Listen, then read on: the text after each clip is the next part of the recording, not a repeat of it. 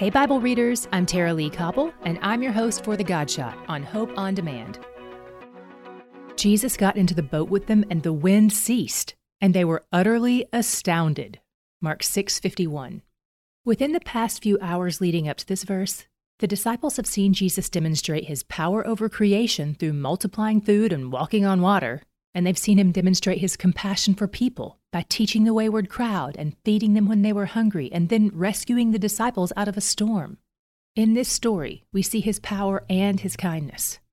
But if Jesus has power over creation, why would he allow the storm?